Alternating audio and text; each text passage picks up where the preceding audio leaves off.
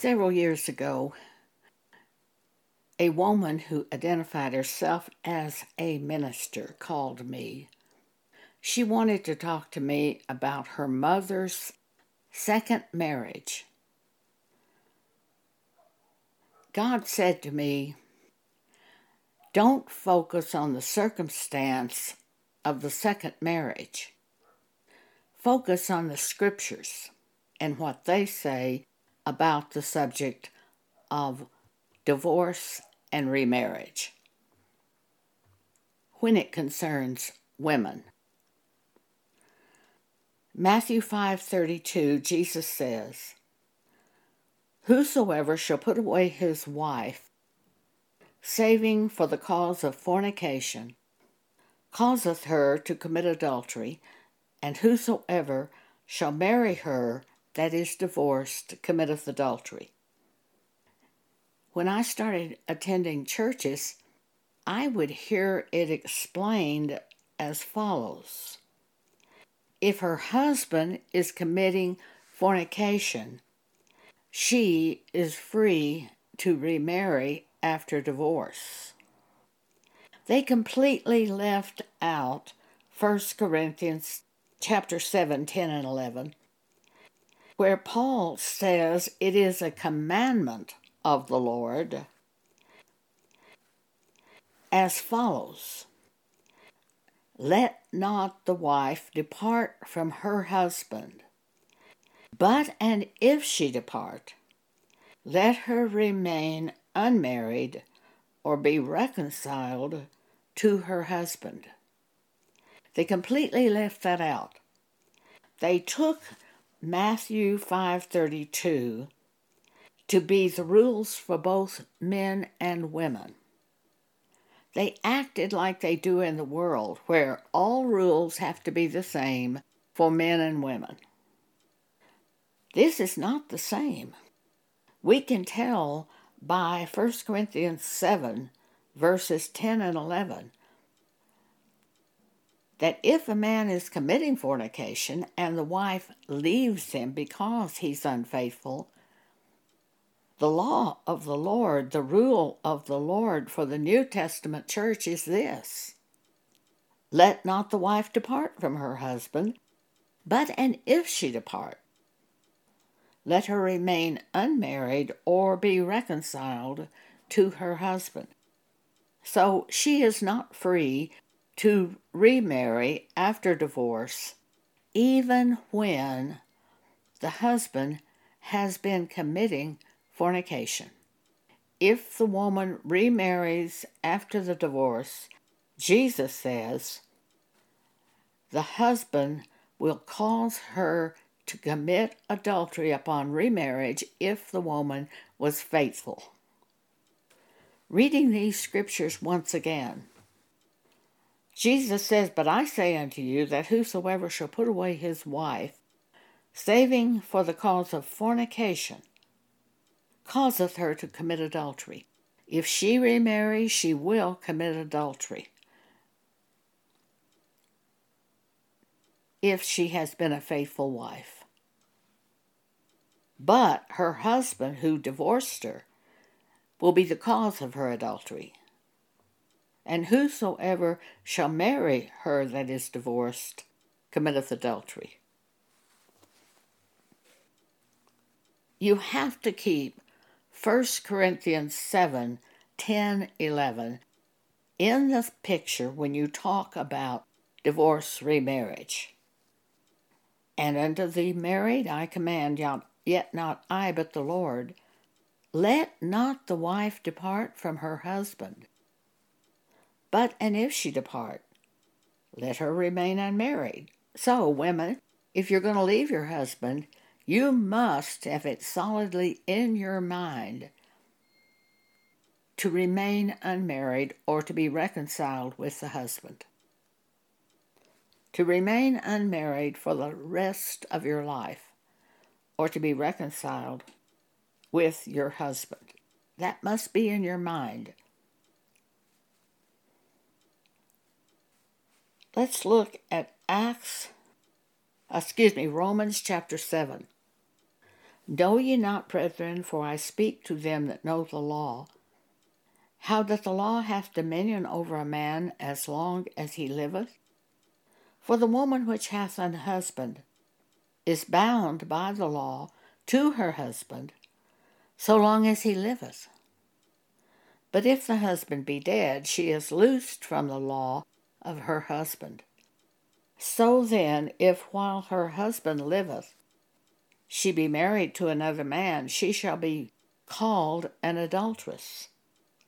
But if her husband be dead, she is free from that law, so that she is no adulteress, though she be married to another man.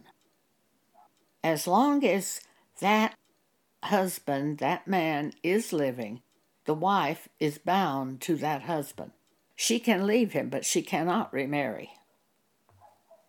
If she remarries, she will commit adultery. I have heard people in church explain Romans 7's away by saying, but we are not under the law.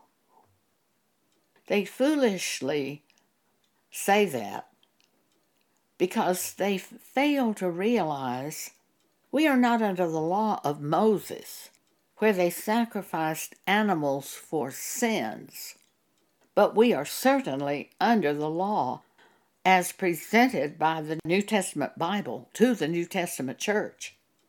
We are under the rules of God set forth in the New Testament Bible. And if you will look at 1 Corinthians chapter 7, verse 10, who is Paul writing these instructions to? He's writing them to the New Testament church. In Romans 7, who is Paul writing this to? It's the New Testament church. So yes, these are valid for the New Testament church. They are laws from God. Paul even says commandment of the Lord. They are the commandments of the Lord for the New Testament church. In the simplest term, if the man divorces a faithful wife and she remarries, she commits adultery, and the man who marries her commits adultery. In the simplest term, if the woman leaves her husband, she must remain unmarried or be reconciled to her husband. If she remarries, she commits adultery. And we don't forget that that man who marries the divorced woman commits adultery. Now, what about the man if his wife is committing fornication? I believe this scripture shows us if the wife is committing fornication, the man can divorce her. I believe personally in this case the man is free to remarry.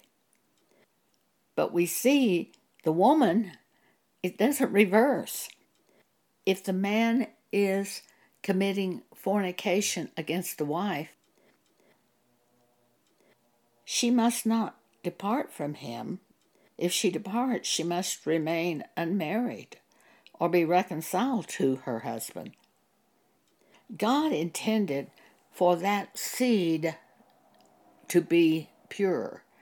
That wife was going to bear the children.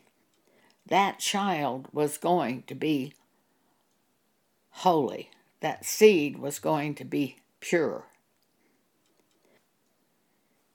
But if the wife is unfaithful, the man could divorce her. But he cannot divorce a faithful wife. For if she remarries, he will be part of the adultery. These are the things taught us in the Bible for us to focus on in the subject of divorce and remarriage. And one other thing, in Mark 10, Jesus says, "But from the beginning of the creation, God made them male and female. For this cause shall a man leave his father and mother, and cleave to his wife, and they twain shall be one flesh. So then they are no more twain, but one flesh. Paul explains to us how they become one flesh. It's not by the marriage certificate that they become one flesh.